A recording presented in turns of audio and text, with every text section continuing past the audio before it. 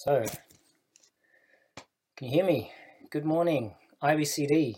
It is great to be with you this morning, albeit remotely.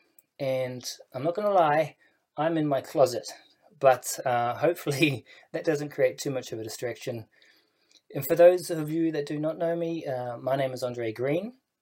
My family and I attended IBCD for 11 years from 2009 through to the end of 2020. And we've recently returned back to New Zealand, and our decision to return was not COVID related. However, it was very well timed in that regard. And for those of you that do know me and my family, we are doing well.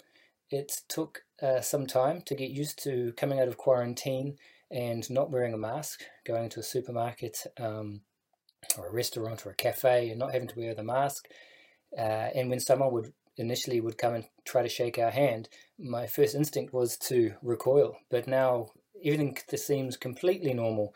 Everything's back to the old ways. It took some months for us to find a church. I wouldn't say we have found a church, but I wouldn't say we found a church family because we're yet to develop relationships within that church. There's a lot of choice of churches around where we live. And we spent many weekends church hopping, going place to place, and then revisiting. And there was one which was very close to where we're living and had a great local community feel to it. Our personalities were akin with the personalities of the congregation. It was really good. However, the teaching itself in the church was not deep. It had no depth to it whatsoever. And as Natalie would say, it was a wishy-washy word. And we would sit in lectures, and one of my children, Carter, would lean across and say, "That's not right." Or another time he said, "That's not what Jeff says." And I think the final straw when we knew we had to change churches was when he said, "If this guy says another stupid thing, I'm leaving." So we have settled on a church, and it is a little bit further away. So we've had to trade off the local community for the biblical teaching, but we're happy in that church, because I think once you've had Jeff as a pastor and you've had that biblical soundness, there's no going back from that. So we were, just as you are, very blessed to have Jeff as a pastor. Today's message is titled Freedom. And I don't want you to get your hopes up, but it has been about 17 years in the making.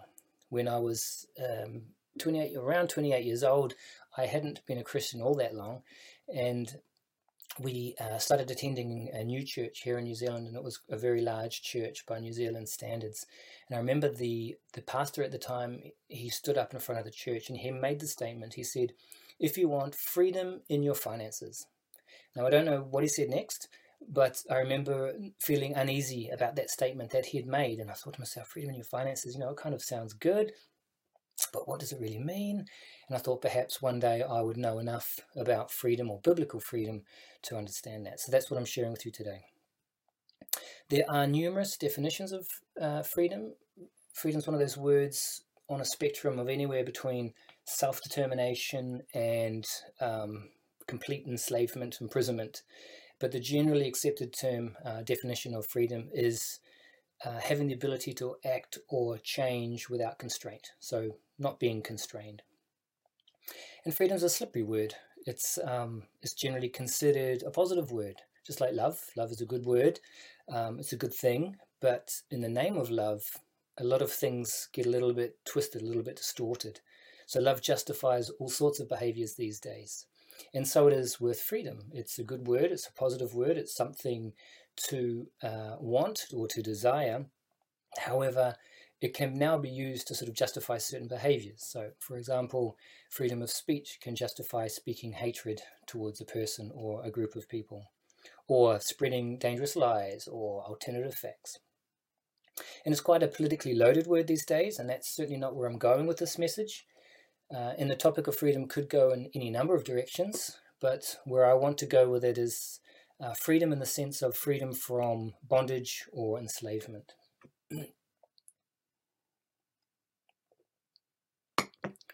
When I was about 14 years old, I started smoking. It wasn't that it was particularly fashionable at the time, but it was quite rebellious, and I certainly thought I was cool. And my friends actually started smoking about 6 months before I had started. And during those 6 months, I didn't start, not because I knew it was wrong and I didn't want to, and when I was fighting it or anything like that. The truth was, I didn't want to look like an idiot in front of my friends, because when I was a little bit younger, a lot younger, my father actually gave me a cigarette to try. And I coughed and spluttered, and it was a terrible experience. However, that stuck with me, and I think that was the point that my dad was trying to make. So for those 6 months, I didn't want to cough and splutter and look like a fool in front of my friends, so I didn't do it.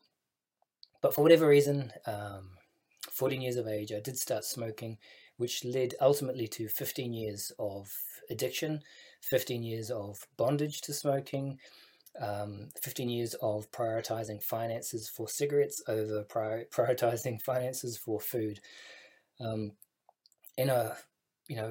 be one of those normal smokers that would leave a restaurant, stand outside in the rain just to have the cigarette. And at the end, just before I gave up, I was smoking about 40 cigarettes a day, which is quite a lot. And I would walk from any opportunity I'd take, I would have a cigarette. So whether I'd be walking from a lecture theatre to another lecture theatre and have 1 minute between, I would light a cigarette up, even though I wouldn't be able to get to finish it. And someone made the comment, asked me, why do you do that? What's the point in that? And I said, well, some is better than none. That was my response. And that's not some unhealthy mantra that I live by. I think that was more a reflection of how addicted I was. More recently, I have stopped drinking alcohol. My father was an alcoholic growing up. Maybe that sort of ties in with that cigarette story. Give me a cigarette. He was an alcoholic growing up, and my parents were both concerned with my my drinking as a teen, maybe young 20s. However, I kind of matured, and it never came to anything. It never became an issue. However, after my mum passed away, I noticed that things were becoming progressively worse. I started to drink beer alone, beer o'clock in the day. Used to get earlier and earlier, to the point where I was working remotely and I hadn't even logged off from work and I was already having a beer. So, yeah, I mean, I could justify it. I could say, well, I'm not as bad as that guy. That guy over there has really got a problem. I would justify it with, well, I don't actually get drunk. I just have a beer or two a night, and I'm not aggressive. I'm not abusive. So really, is there a problem? So I don't want you to go away thinking that I was raging drunk. I wasn't, but I would have a beer most nights, and those nights where I didn't have a beer, I would really feel like a beer. And please don't think I'm condemning anyone that does have a drink every night. This is not the case, because this is very much a personal thing. I was nowhere near rock bottom, but I'm wise enough to know that I don't want to reach rock bottom before I have to make any change. But perhaps above all is that the Holy Spirit really was prompting me for change in this life. He was really making me aware of the temptation, the dangers, that this could progress to a big problem. So there was a definite prompting to do something about it. And the final straw for me was New Year's Eve. My brother and his family had come over from New Zealand, and we were playing cards one evening. And I'm embarrassed to say I did have too much to drink, and I got a little obnoxious, and I put down one of my children publicly in front of the group. And that was a new low, and I just thought this has got to stop, and that was the way that things were trending, and in my opinion it just would have kept going, it just would have gotten lower. I would say my personality is addictive by nature. When I gave up smoking, I thought to myself, I'd like to just be able to smoke if I went out, or when I was stopping drinking, I thought, it'd be good just to have a drink just occasionally when I was out for dinner or something like that. But I know that I'm very much binary. I'm very much on or off with these things, and if I'm on, I think I might have it under control, but I think there's a big difference between having something under control, and being in control. And for sure, I felt the lure into the desire of alcohol, and it was only getting stronger, it was only getting more tempting, and ultimately I wasn't in control. And I needed freedom from this temptation, freedom from what was ultimately an addiction. Paul writes to the church in Corinth that no temptation has overcome you that is not common to man. God is faithful, and he will not let you be tempted beyond your ability. But with the temptation, he will also provide the way of escape, that you may be able to endure it. So I want to share with you 3 biblical truths with regards to freedom. The first point I want to make is don't compromise character for comfort. Naturally, we'll always look for the path of least resistance, take the easy way out. Unless you're actually training for something, an Ironman or a marathon or something like that, where you've got to condition your body, you've got to push yourself. I think we are inclined as humans to take the easiest option. One of my children asked me, Dad, which job will pay you the most for doing the least? And I will let you speculate as to which child that is. But I think if we're honest with ourselves, we would all much rather be given something or perhaps win something than having to sort of earn something, you know. And when my son asked me that question, my initial thoughts, my initial concern was for his character. And when our children brought back to us a test result from school or a Zeugnis, they would, whether it be good or bad, my wife Nellie would always say to them that we are more interested in your character than your grades. And this is also true of God. He's much more interested in your character than he is in your comfort. And there's a lot of scripture which suggests God puts trials in people's lives to help develop character. But I don't believe God gives addictions as trials. For in the book of 1 John chapter 2, it says, for all that is in the world, the desires of the flesh, and the desires of the eyes and pride of life is not from the Father, but is from the world. So we need to take personal responsibility for some of our afflictions, and perhaps we should give the world a little bit of credit as well. And I believe that God in his omnipotence could instantly heal us from any form of addiction, but I think he's more likely to use those opportunities to develop character within us. Romans chapter 5, verses 3-5. Not only that, but we rejoice in our sufferings, knowing that suffering produces endurance, and endurance produces character, and character produces hope. And hope does not put us to shame, because God's love has been poured into our hearts through the Holy Spirit who has been given to us. Have you ever seen an insect, fly or something, stuck in a spider's web, and it's really stuck in there, and you're thinking, man, that guy's stuck, how's he going to get out? Maybe something supernatural can happen. Maybe a big gust of wind could blow into that fly with enough gust that would free it. Or maybe a nice human will come by and want to intervene with a stick. But according to Google, an insect can free itself from a spider's web, but it needs to keep moving. And I think this being stuck in a spider's web is a little bit analogous to an addiction, in that we're trapped and we're helpless, we're stuck. And with addiction, often we are comfortable in it, and it's very difficult challenge to face, and often we don't even want change. We're quite happy with it. But comfort or doing nothing is never going to bring about freedom. In fact, I don't believe the Bible teaches comfort. The Bible promotes perseverance, and it promotes action. Proverbs 14:23 says, in all toil there is profit, but mere talk tends only to poverty.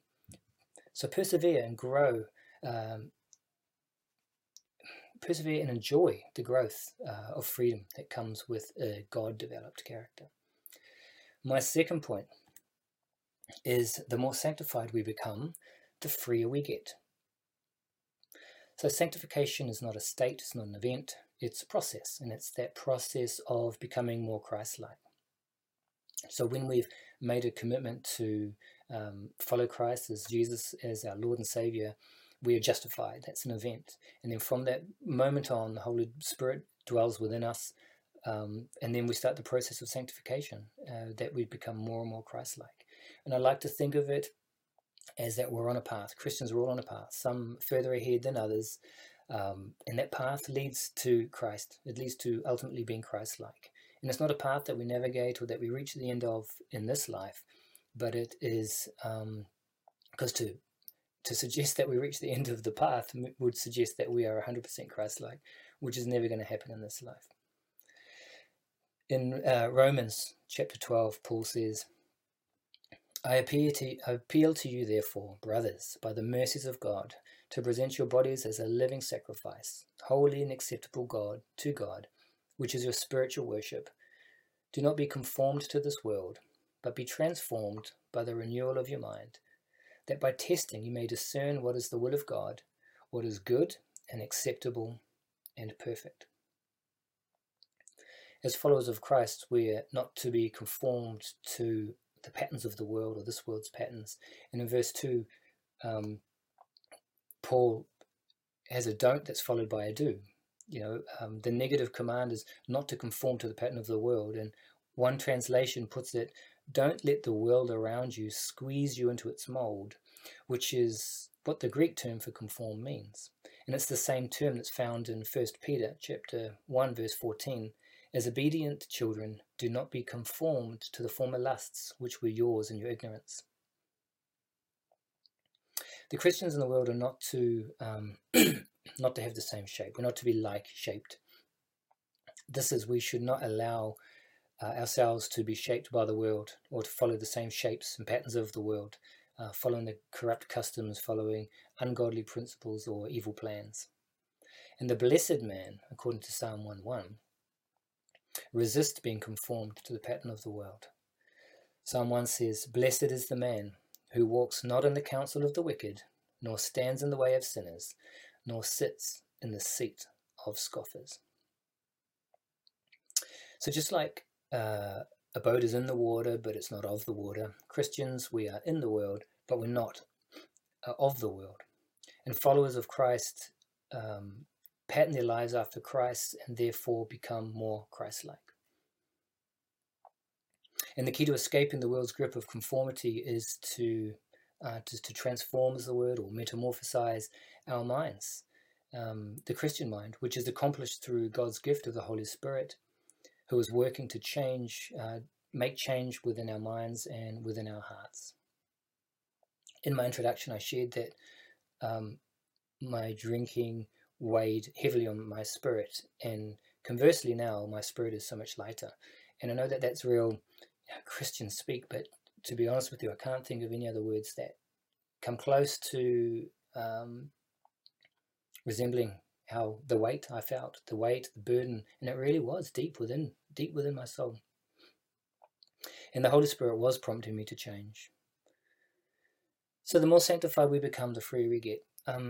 I don't want to say the opposite's true, because my theology is not good enough to say that we can become less Christ-like, but for sure, the more aligned with the world you are, the less free you become. The more shaped by the world you are, the more enslaved you are to its definition of worth, to its definition of freedom. And there have been times in my life, in the life of my family, where we've lived with some form of dysfunction. And at the time when you're in it, it all seems normal. And it's not until you're out of it that you can look back and just see just how dysfunctional a situation or a circumstance was. I was quite happy living with my addiction, and it wasn't until I was free of it that I looked back. I mean, I knew it was unhealthy, but I look back now and I can just see how enslaved I was to it, how much control or little control I actually had. And here's where the Holy Spirit can play its part. It can see things that you can't. So if I encourage you, if you feel the Holy Spirit prompting you in any area of your life, that you at the very least talk to someone about it and ask God that what is it that He's trying to teach you. And my final point, freedom is not found in a how, but a who. How and who, they're the same three letters, but the way you put them together makes all the difference. And what I mean by this is that freedom is not found in a formula, it's found in a person. It's human nature to look for formulas or to be assured of an outcome. But the Bible is not a book of formulas. It's not a book of what to do as much as it is a book of how to be. In the book of John, chapter 8, it says, "So Jesus said to the Jews who had believed him, 'If you abide in my word, you are truly my disciples, and you will know the truth, and the truth will set you free.' They answered him, 'We are offspring of Abraham and have never been enslaved to anyone. How is it that you say you will become free?' Jesus answered them, 'Truly, truly, I say to you, everyone who practices sin is a slave to sin. The slave does not remain in the house forever. The Son remains forever. So if the Son sets you free, you will be free indeed.'" So if the Son sets you free, you will be free indeed.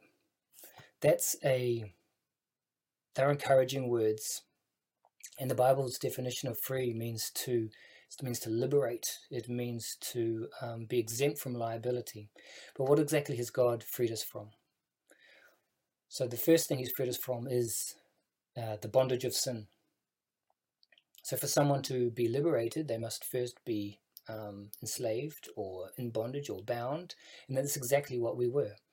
We were held captive by the impulses of sin. We had no power to overcome the influences of sin.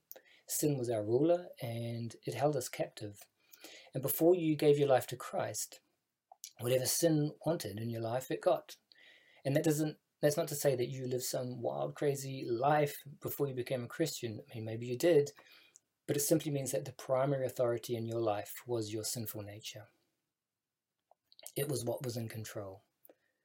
But those who have confessed Jesus to be their Lord and Savior, God has given them a new nature, and more importantly, filled you with His Holy Spirit. You're no longer under the authority of your old nature, you've been set free. And this is what baptism symbolizes: death to your old self and alive to your new self, centered in Christ.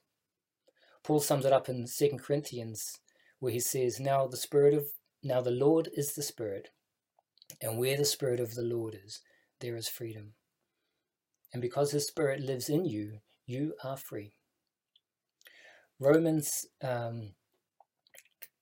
so in addition to bondage from sin, there's also, God frees us from the penalty of sin.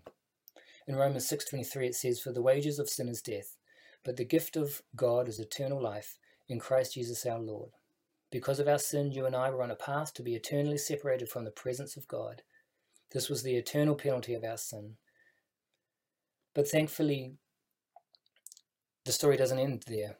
Paul states that the gift of God is eternal life in Christ Jesus. And when Jesus sets you free, He takes away that death sentence.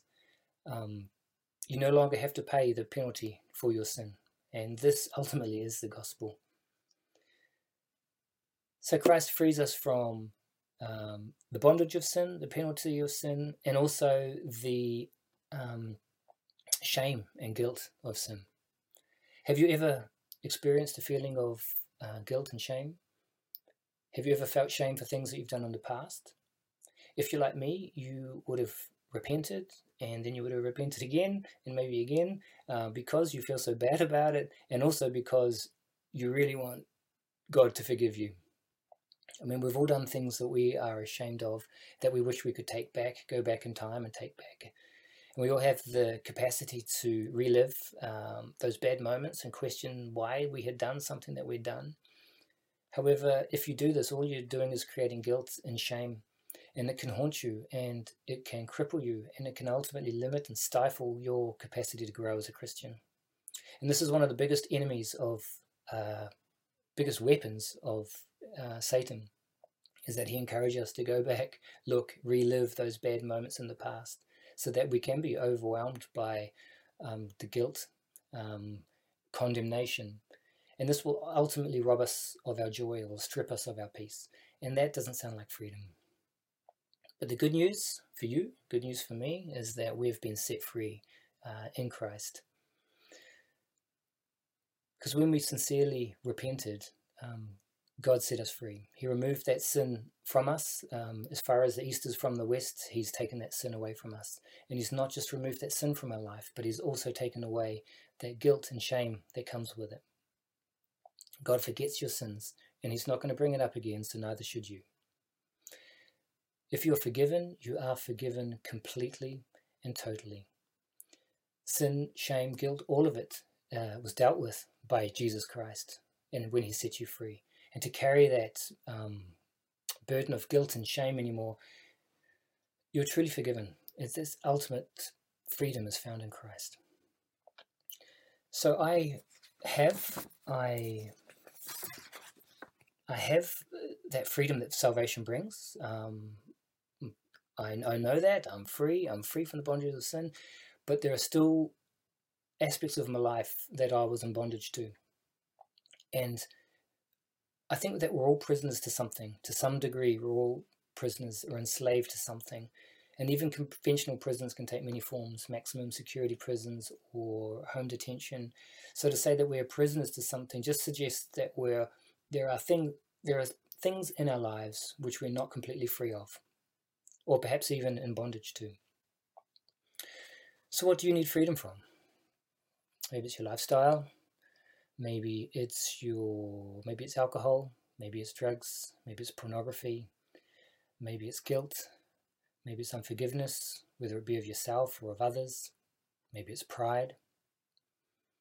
Sometimes I will read over scripture or hear scripture, and there are certain words that will just jump out at me. For example, whenever I used to hear the word drunkard in a scripture or read it in a scripture, my spirit would have a little moment, a little jolt. So what I want to do, I want to read a little passage of scripture to you, and I want to see if the Spirit is stirring anything in you. So I'm reading from the book of Titus, chapter 1, verses 7 and 8. For an overseer, as God's steward, must be above reproach. He must not be arrogant or quick-tempered, a drunkard or violent, or greedy for gain, but hospitable, lover of good, self-controlled, upright, holy, and disciplined.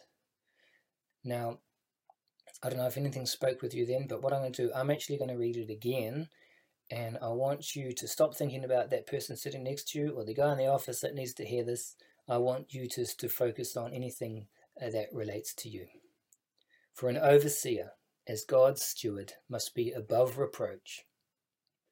He must not be arrogant or quick-tempered or a drunkard or violent or greedy for gain, but hospitable, a lover of good, self-controlled, upright, holy, and disciplined.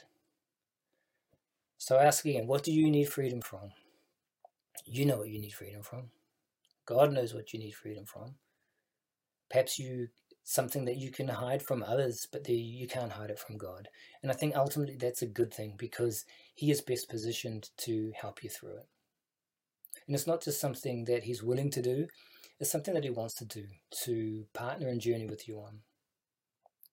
God is constantly refining us. There are many scriptures in the Bible referring to God as a sculptor, in terms of a sculptor being a potter, working with clay. But another type of sculptor is one that works with a chisel and a block of marble, and at first sort of hacking away at the big chunks, the big things, and then refining and coming up with the detail. During the introduction, I said to you that there was that pastor that said, do you want freedom in your finances? And it made me feel uneasy. Nowadays, my ears would perk up and I would associate it with prosperity gospel. But back then, I was too young. I didn't know better. And I think my issue was with the words freedom in, because there's a big difference between having freedom from something versus having freedom in something. So to have freedom in your finances, to me, is being unconstrained in your finances. In other words, having more than enough finances. And although many of us think we'd actually want that, and God could certainly provide that, it is not a biblical promise. And in fact, I think there are probably more dangers than blessings in being unconstrained in your finances. And I think ultimately that would, certainly for me, it would have bound me more, because that would have made me unconstrained to spend money on something that I should rather be constrained on. So I would be unrestricted to indulge in things like alcohol or whatever. In the Gospel of Luke, when Jesus spoke of God's goodness, he says, "What father among you, If his son asks for a fish, will instead of a fish give him a serpent? To ask God for freedom in our finances is akin to asking God for a serpent, something that's ultimately going to be harmful to us. And I truly believe that God would only bless someone in their finances once he's developed that character within you, so that it's not going to be damaging to you. And ultimate freedom is found in salvation, and that's the freedom that's eternal. And with salvation comes the indwelling of the Holy Spirit, is to prompt us to also free us from some things of this world. And what I find, which is a good litmus test for me personally, is when I can say, when I can truly feel that it is well with my soul. Let us pray. Heavenly Father, Lord, we thank you so much for your word. We thank you for the truth, Father, and the freedom that it brings. We just thank you that the gift of salvation is ours, not that we've earned it, it's just freely given by you, Lord, and we're truly blessed to have that revelation revealed to us. And I just pray, Father, to say thank you for who you are. Thank you for your love for us. Thank you for your patience. Thank you for your faithfulness in our lives. Lord, we're truly blessed for your love. In Jesus' name we pray. Amen. Thank you, IBCD. Hope you guys have a great day. Bye.